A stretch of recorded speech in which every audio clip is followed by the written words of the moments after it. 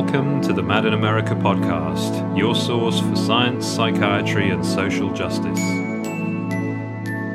Hello, this is James, and welcome to episode 10 of the Mad in America podcast. This week we have a very special guest for you. It's been my honor to be able to interview Dr. Peter Breggin.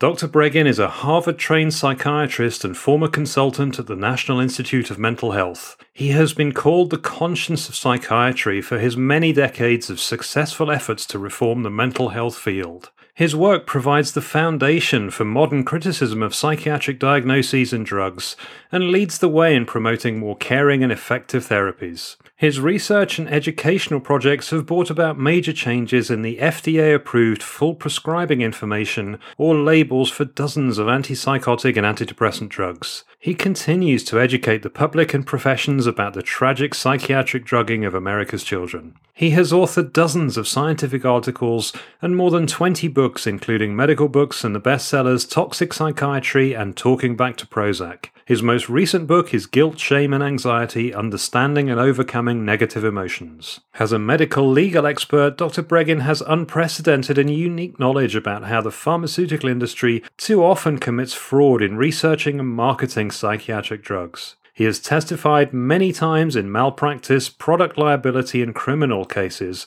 often in relation to adverse drug effects and more occasionally electroshock and psychosurgery. Dr. Breggin has taught at many universities and has a private practice of psychiatry in Ithaca, New York. For a career as long and distinguished as Dr. Breggin's, we have decided to devote 2 episodes to hearing him speak. This first part covers Dr. Breggin's career, his views on psychiatry and psychiatric drugs, and also recent developments with the trial involving Michelle Carter. Part 2 of the interview and an upcoming episode will focus more on the trial and Dr. Breggin's involvement.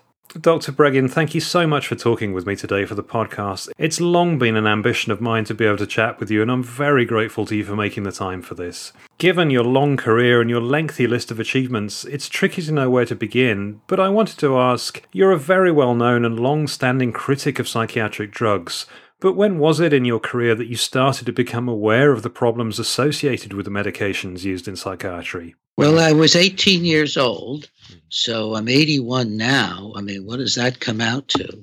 63 years ago, I was a freshman at Harvard, and a friend asked me to come out to a state mental hospital as a volunteer with a new program that he and his brother were starting.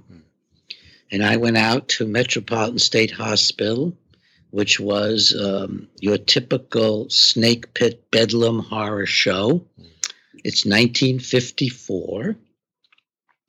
And when I walked in, my immediate impression was my Uncle Dutch's description of liberating a Nazi extermination camp. Even the death rates were very high in these horrible institutions.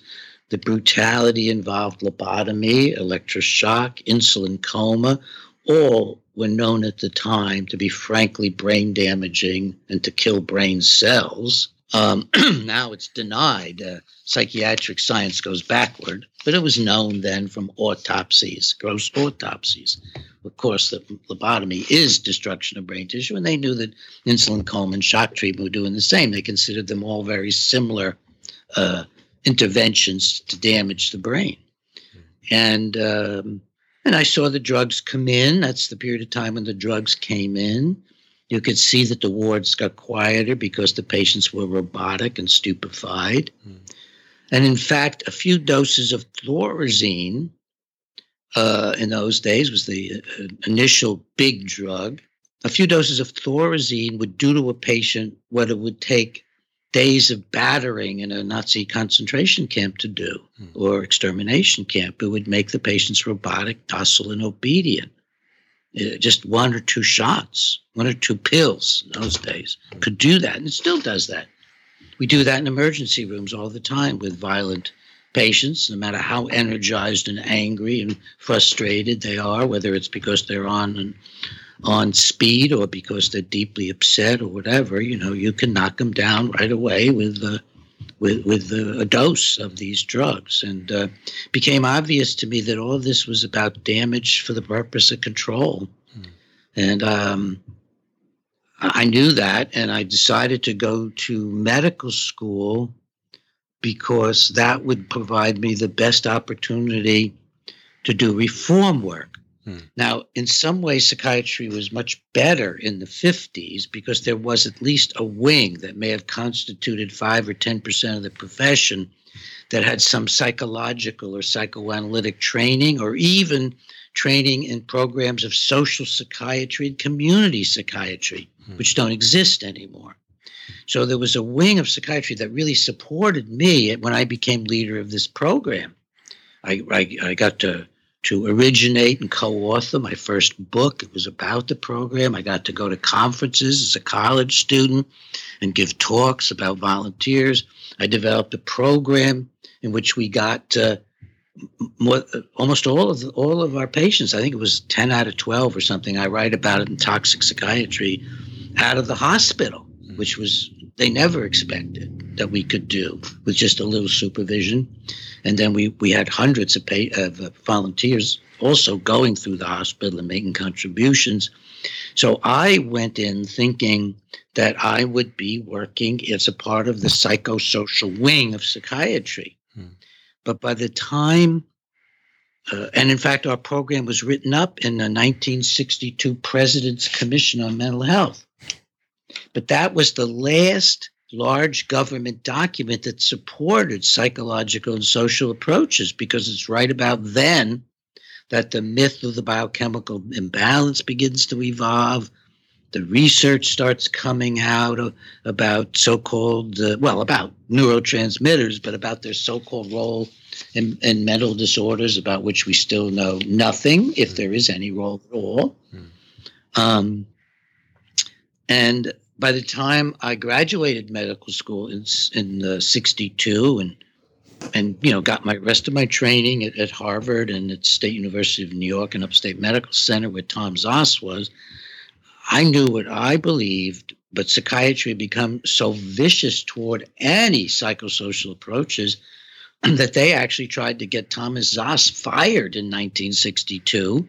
And I was there at the time, 1963, from his position as a tenured professor at the State University of New York and Upstate Medical Center. The director of mental health of the state tried to get him fired because he wrote a book called The Myth of Mental Illness, because he, quote, didn't believe in mental illness. So the psychiatry I entered was actually a much more closed and violent toward its critics organization that was devoted to the pharmaceutical industry. And when I applied to Harvard, it was known as a psychosocially oriented program where you got a lot of supervision to do therapy. And the next year, when I actually entered the program, they had changed overnight. And it had nothing to do with science. It was a political change. And I sat down with Jerry Clairman, who was the director of research and would go on to be the head of NIMH. See how far back my connections go. Because I started as this kid at the State Mental Hospital, and I was working with Harvard professors around the State Mental Hospital program. So it goes way back to 18. I was literally at 18 working with full professors at Harvard and Tufts. So I've never said that before, actually. I mean, but it's obvious. I mean, those are the people who wrote recommendations for me to go to medical school. So Jerry said to me, "What do you want to do, Peter?" Because we were first name basis. I'd known Jerry when he was chief resident at this program that I was at, which was the most valued program in the country, the Harvard program at the Massachusetts Mental Health Center. And I said, "Jerry, well, I want to advance theories of personality and psychotherapy and understanding human nature." And he said, "Peter, it's got no place in psychiatry anymore. It's going to be all about computers for diagnosis and medications." Now, that's in 1962, 63. So you can see it was a political program, which was so loved by the pharmaceutical industry, of course, that he ended up being the head of the National Institute of Mental Health. So it was all political changes going on at that time. And so I went into private practice, and I'll finish on this theme very quickly. I went into private practice and realized that there wasn't a place for my thinking in organized psychiatry, that I would just go into private practice, which I never dreamed of doing. And I was in private practice for about 2 or 3 years when I found out lobotomy was coming back. Mm-hmm. And then I said, no. And I organized an international campaign. It took me 4 or 5 years to stop the return of lobotomy and psychosurgery in the Western world. And I succeeded at huge cost in terms of the attack on me and the finances and all kinds of things. But I was shocked. I didn't think that the AMA, the APA, and everybody like that would go after me for opposing lobotomy. And then I got my great realization, which is that there was no difference between lobotomy and every single other treatment in psychiatry. Shock treatment is a closed head lobotomy with electricity, and the drugs, which are neurotoxins, all impair frontal lobe function. That's how they all work. And that was the great insight that came after a few years of being in the field. Well, Dr. Breggin, for many years now, you've stood up for individuals and families harmed by psychiatric drugs and represented honesty and integrity when challenged by some of the world's wealthiest and most powerful businesses. And I wondered, when you look back, how you feel about that. I feel blessed. I feel I'm proud. I am proud at this point in my life. I'm 81 years old now. It's a very great blessing that I'm alive, that I've, lived. And very blessed to have Ginger Breggin as my partner for the past 35 years, because the first 20 or so were very lonely, very, very lonely. And then 35 years ago, Ginger and I got together, and I've never been lonely again. I feel proud and glad to have been allowed to do this work. I periodically get very frightened. I got very frightened at the start of this attack on me, and Ginger got frightened. And then we remember what we're here for, and then we marshal our resources, and we discover how many people there are to support us. That's always the astonishing thing that happens. People just, whatever, Peter, we'll do whatever. And so now we're out there because we're not just fighting for ourselves to protect my free speech. That's a minor part of this. We're out here to protect free speech, period. And my particular purpose here on Earth is about psychiatry and also saving sparrows. Michelle Carter turns out to be a sparrow that's a victim of some of the worst hawks in the world. That's it. Michelle Carter is a sparrow who's a victim of some of the worst hawks in the world. Dr. Breggin, sometimes I honestly wonder how people in your position can continue all of your good work, knowing as much as you do about the injustices that are done to people in the name of mental health. Well, it was very hard for years, especially before Ginger. But one of the things I concluded was that our job here on Earth isn't to win, because it's not a winning place. That our job here on Earth is to behave as morally, ethically as we can. And I've actually been very surprised by a lot of what I've managed to accomplish. I didn't anticipate the success of stopping most, not all, but almost all lobotomy in the Western world. I didn't expect the success of helping, if not instigating, changes in a lot of the FDA labels for drugs. All the antidepressants and all the antipsychotics, their labels have been very heavily influenced by me. I didn't expect a lot of this, some of the big legal victories and so on. Stopping the Violence Initiative, all the things described in the book, The Conscience of Psychiatry. I didn't expect all that, and I wasn't even sure for a long time that I would live, that wouldn't be done away with. So on the one hand, I get appalled at what's going on every day. Every day, Ginger and I debrief the day, the horrors of the day, the news and our work, the world as well as our own work. We debrief it almost every day. But on the other hand, we know that we don't get to determine our effect.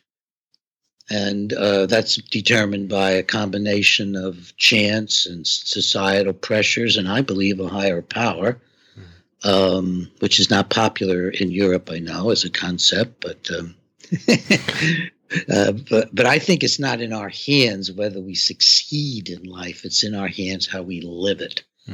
I got the gift of, at age 18, of seeing something that was terrible that I could, right at that moment, begin to do something about. And that's a good thing. It is a wonderful thing, Dr. Breggin, and I'm so grateful to you for sharing those insights with me. I also wanted to mention that in the UK recently there was a BBC documentary which talked about the potential link between SSRI antidepressants and violent behaviour, and it mentioned the James Holmes case.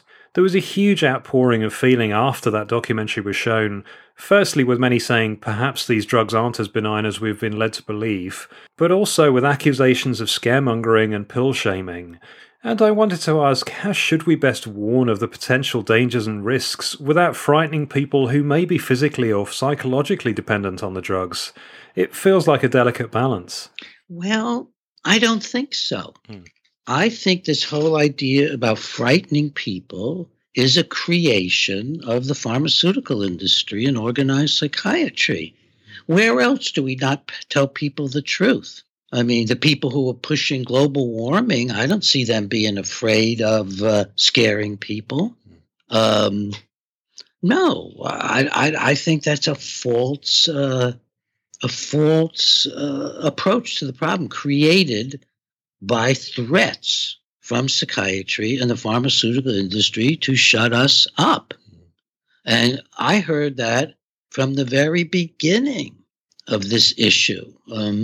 When I opposed lobotomy, oh my God, he's taking away the last resort for people who need it. How dare he scare people?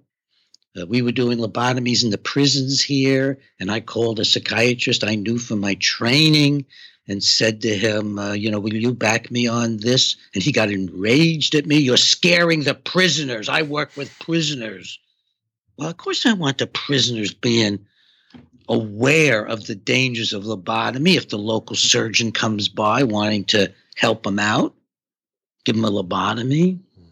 So there's good reason to be frightened about all psychiatric drugs, especially long-term.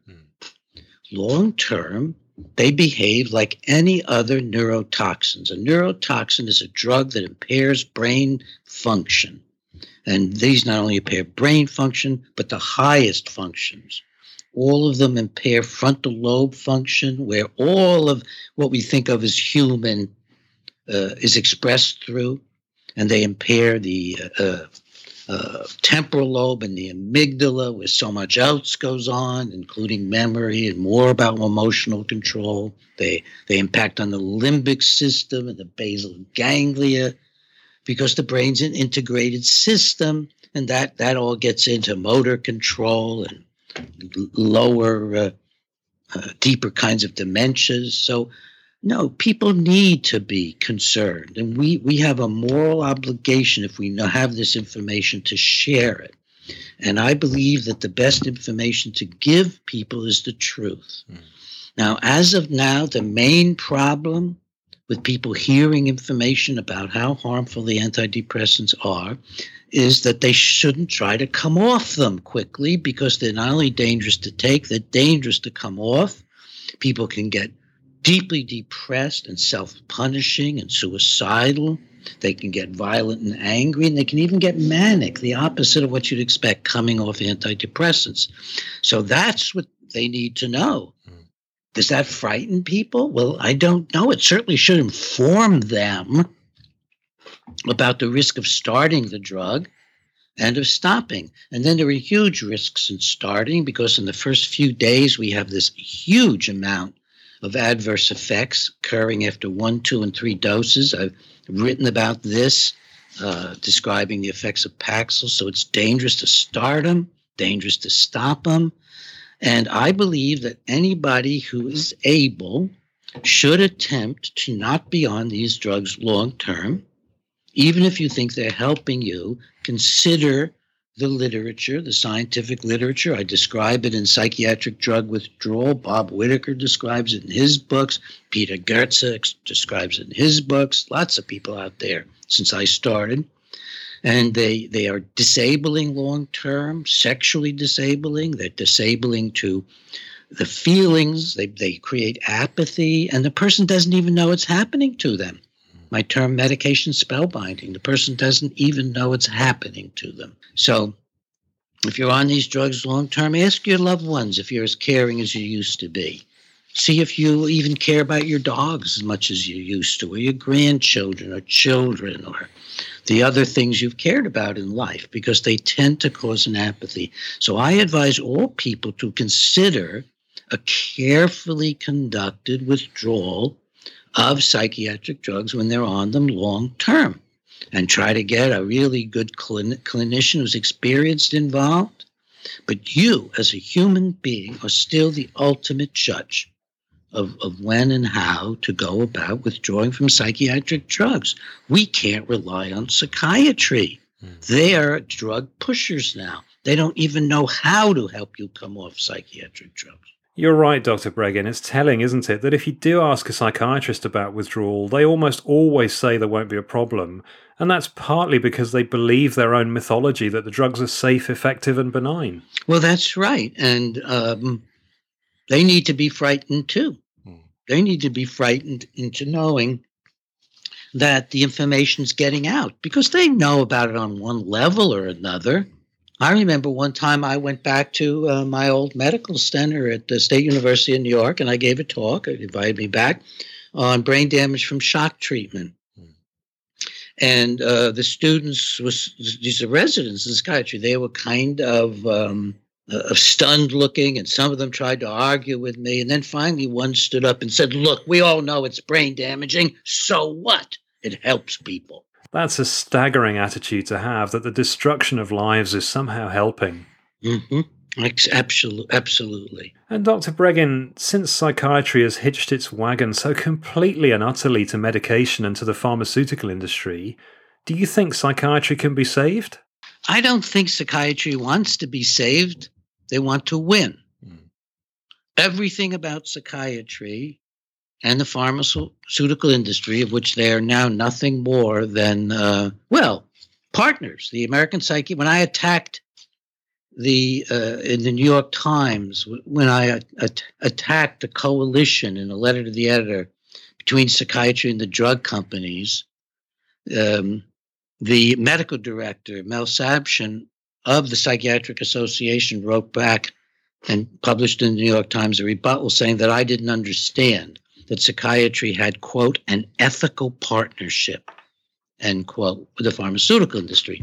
Well, you can't have as a provider of services to human beings, have an ethical partnership with giant corporations who have only one desire, which is to drug your clients or patients.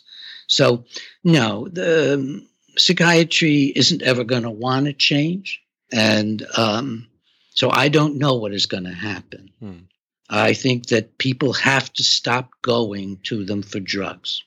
It's got to be a consumer-oriented approach. Now, not everybody agrees with me. Some really great folks in the reform movement are still trying to change the mind of organized psychiatry. And I say, bless them, go about it. You're doing great work, and you're publicizing the issues, and the publicizing of the issues to the public, which you're doing so well, my friends, is the main thing. Thank you. And Dr. Breggin, you were an expert in the recent Michelle Carter case. Michelle was convicted of manslaughter for allegedly killing her boyfriend by texting him encouragement to complete his suicide efforts. And you're currently writing a series of blogs on Mad in America about the case. Now the prosecuting attorney for the state of Massachusetts is going after you to stop your blogs, and I wondered if you could tell us more about that. The judge in the Michelle Carter case asked the assistant district attorney to send me a copy of his order, which was an emergency order with ex parte, without me there, without the attorney Cataldo there, because he couldn't get there. the attorneys, who are extremely aggressive and vigorous in the first the prosecution of Michelle, but also in her persecution before she even went on trial, and the things they gave to the media, they have been so aggressive against her. Actually, the most aggressive I've ever seen in many, many years of being involved in trials and watching the coverage of trials. They tried her in the public arena. It seemed to be trial by media rather than trial by jury, didn't it? Well, it was trial by media, but it's really trial by the district attorney using the media. And as a result of my then beginning to talk about Michelle in a series of blogs on Mad in America, they then decided, as a part of their keeping the media under their control with negative information about Michelle, even after her conviction and sentencing, they decided to try to shut down my blog. And I didn't know that from the judge's order.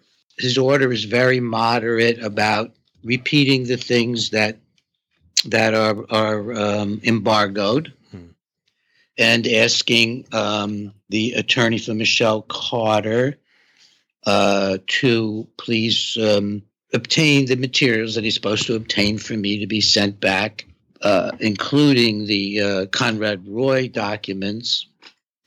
And then he says, and the Michelle Carter documents, her medical records, depending on whether I have a release. And I have a release. He didn't know that. I had a release from the lawyer, and now I have a release from Michelle herself. So he wrote a very considered response to their wild attack on me. But I didn't know how wild their attack on me was until the district attorney's office of Bristol County wrote sent me, as the judge requested, his conclusions. But on top of them, I don't know if they did this purposely or by mistake, was her handwritten cover letter. The cover letter, which you can now find on my website, there, you can get this. You could go there right now and get this. And this is what the last sentence to the judge is. The Commonwealth's, apostrophe S, requests this court order Peter Breggin to cease any publication, description of any information he received in the course of this case until further notice of the court. Now, that's way beyond any particular records, which are basically Conrad Roy's records being embargoed. This is, I can't even talk about my testimony. I can't talk about anything. In other words, stop his blog. Well, it sounds like censorship. It's complete censorship. It's advanced censorship, which I don't believe is allowed under the law, where you get to stop somebody from writing because you think you're not going to like what they're going to write. And so I've decided to go public with that. We're not going to, when I say we, I mean my wife Ginger and I. We're not going to take this sitting down. This is much too much of an attack from the district attorney, and on August 10th, but I didn't get to see this until 2 days ago when their snail mail got to me with the materials the judge asked them to send me, but they sent me this other document as well.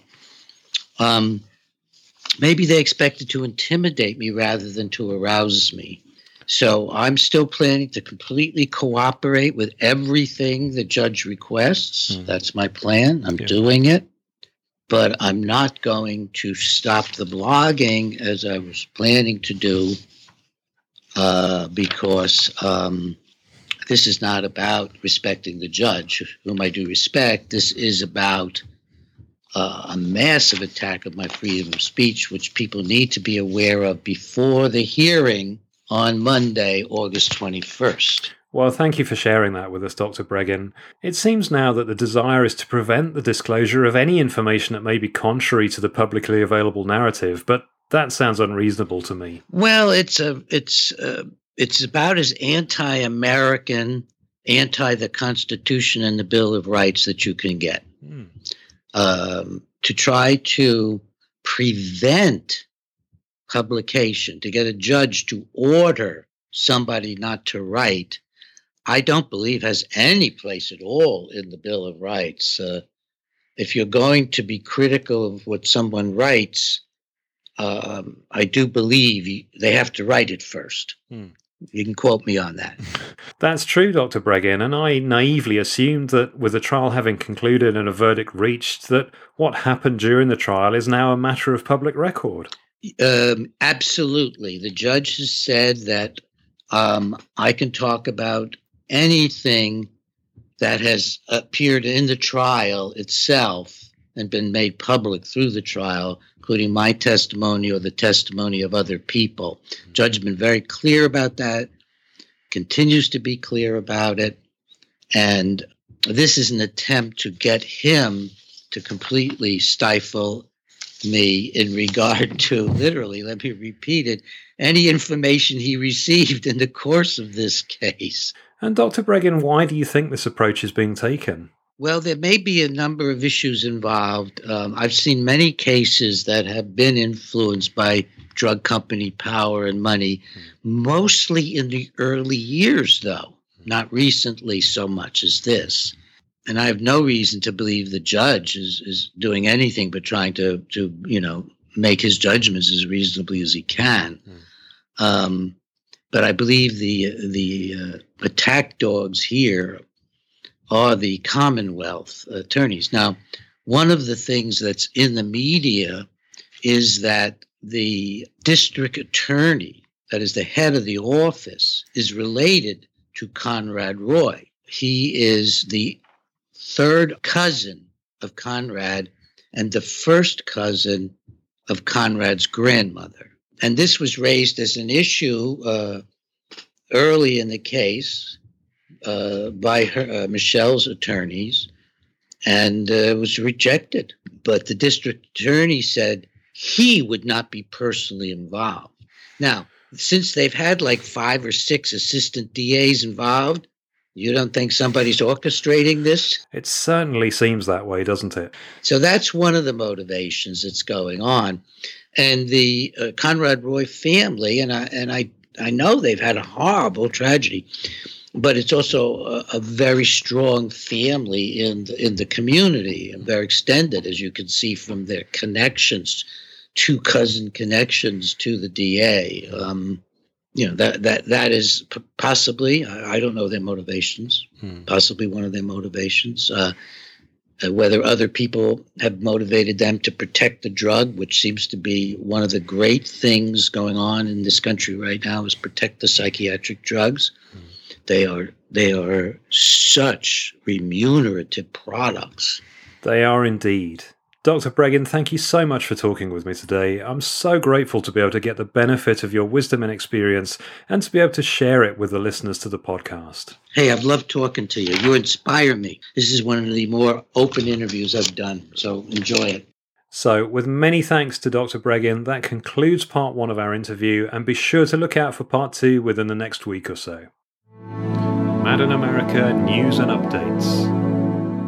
On Mad in America, we wanted to let you know that on September the 12th, family therapist Marilyn Wedge and psychologist Gretchen Lefevre-Watson will present an MIA continuing education webinar on non-drug interventions for youth diagnosed with ADHD. Nationally respected psychologist and family therapist Dr. Gretchen Lefevre-Watson and Dr. Marilyn Wedge will show research that contradicts the mainstream conceptualization and treatment of ADHD in the United States, and offer alternatives to psychiatric drugs for effectively resolving challenging behaviors at school and home. The webinar will be held on September 12th at 1 p.m. Eastern Standard Time, 10 a.m. Pacific Standard Time, and 5 p.m. British Summer Time. The webinar will last for approximately 90 minutes and registration is $20. The course is designed to educate mental health professionals as well as the general public. To find out more and to register, visit madinamerica.com and use the link at the top right-hand side of the homepage.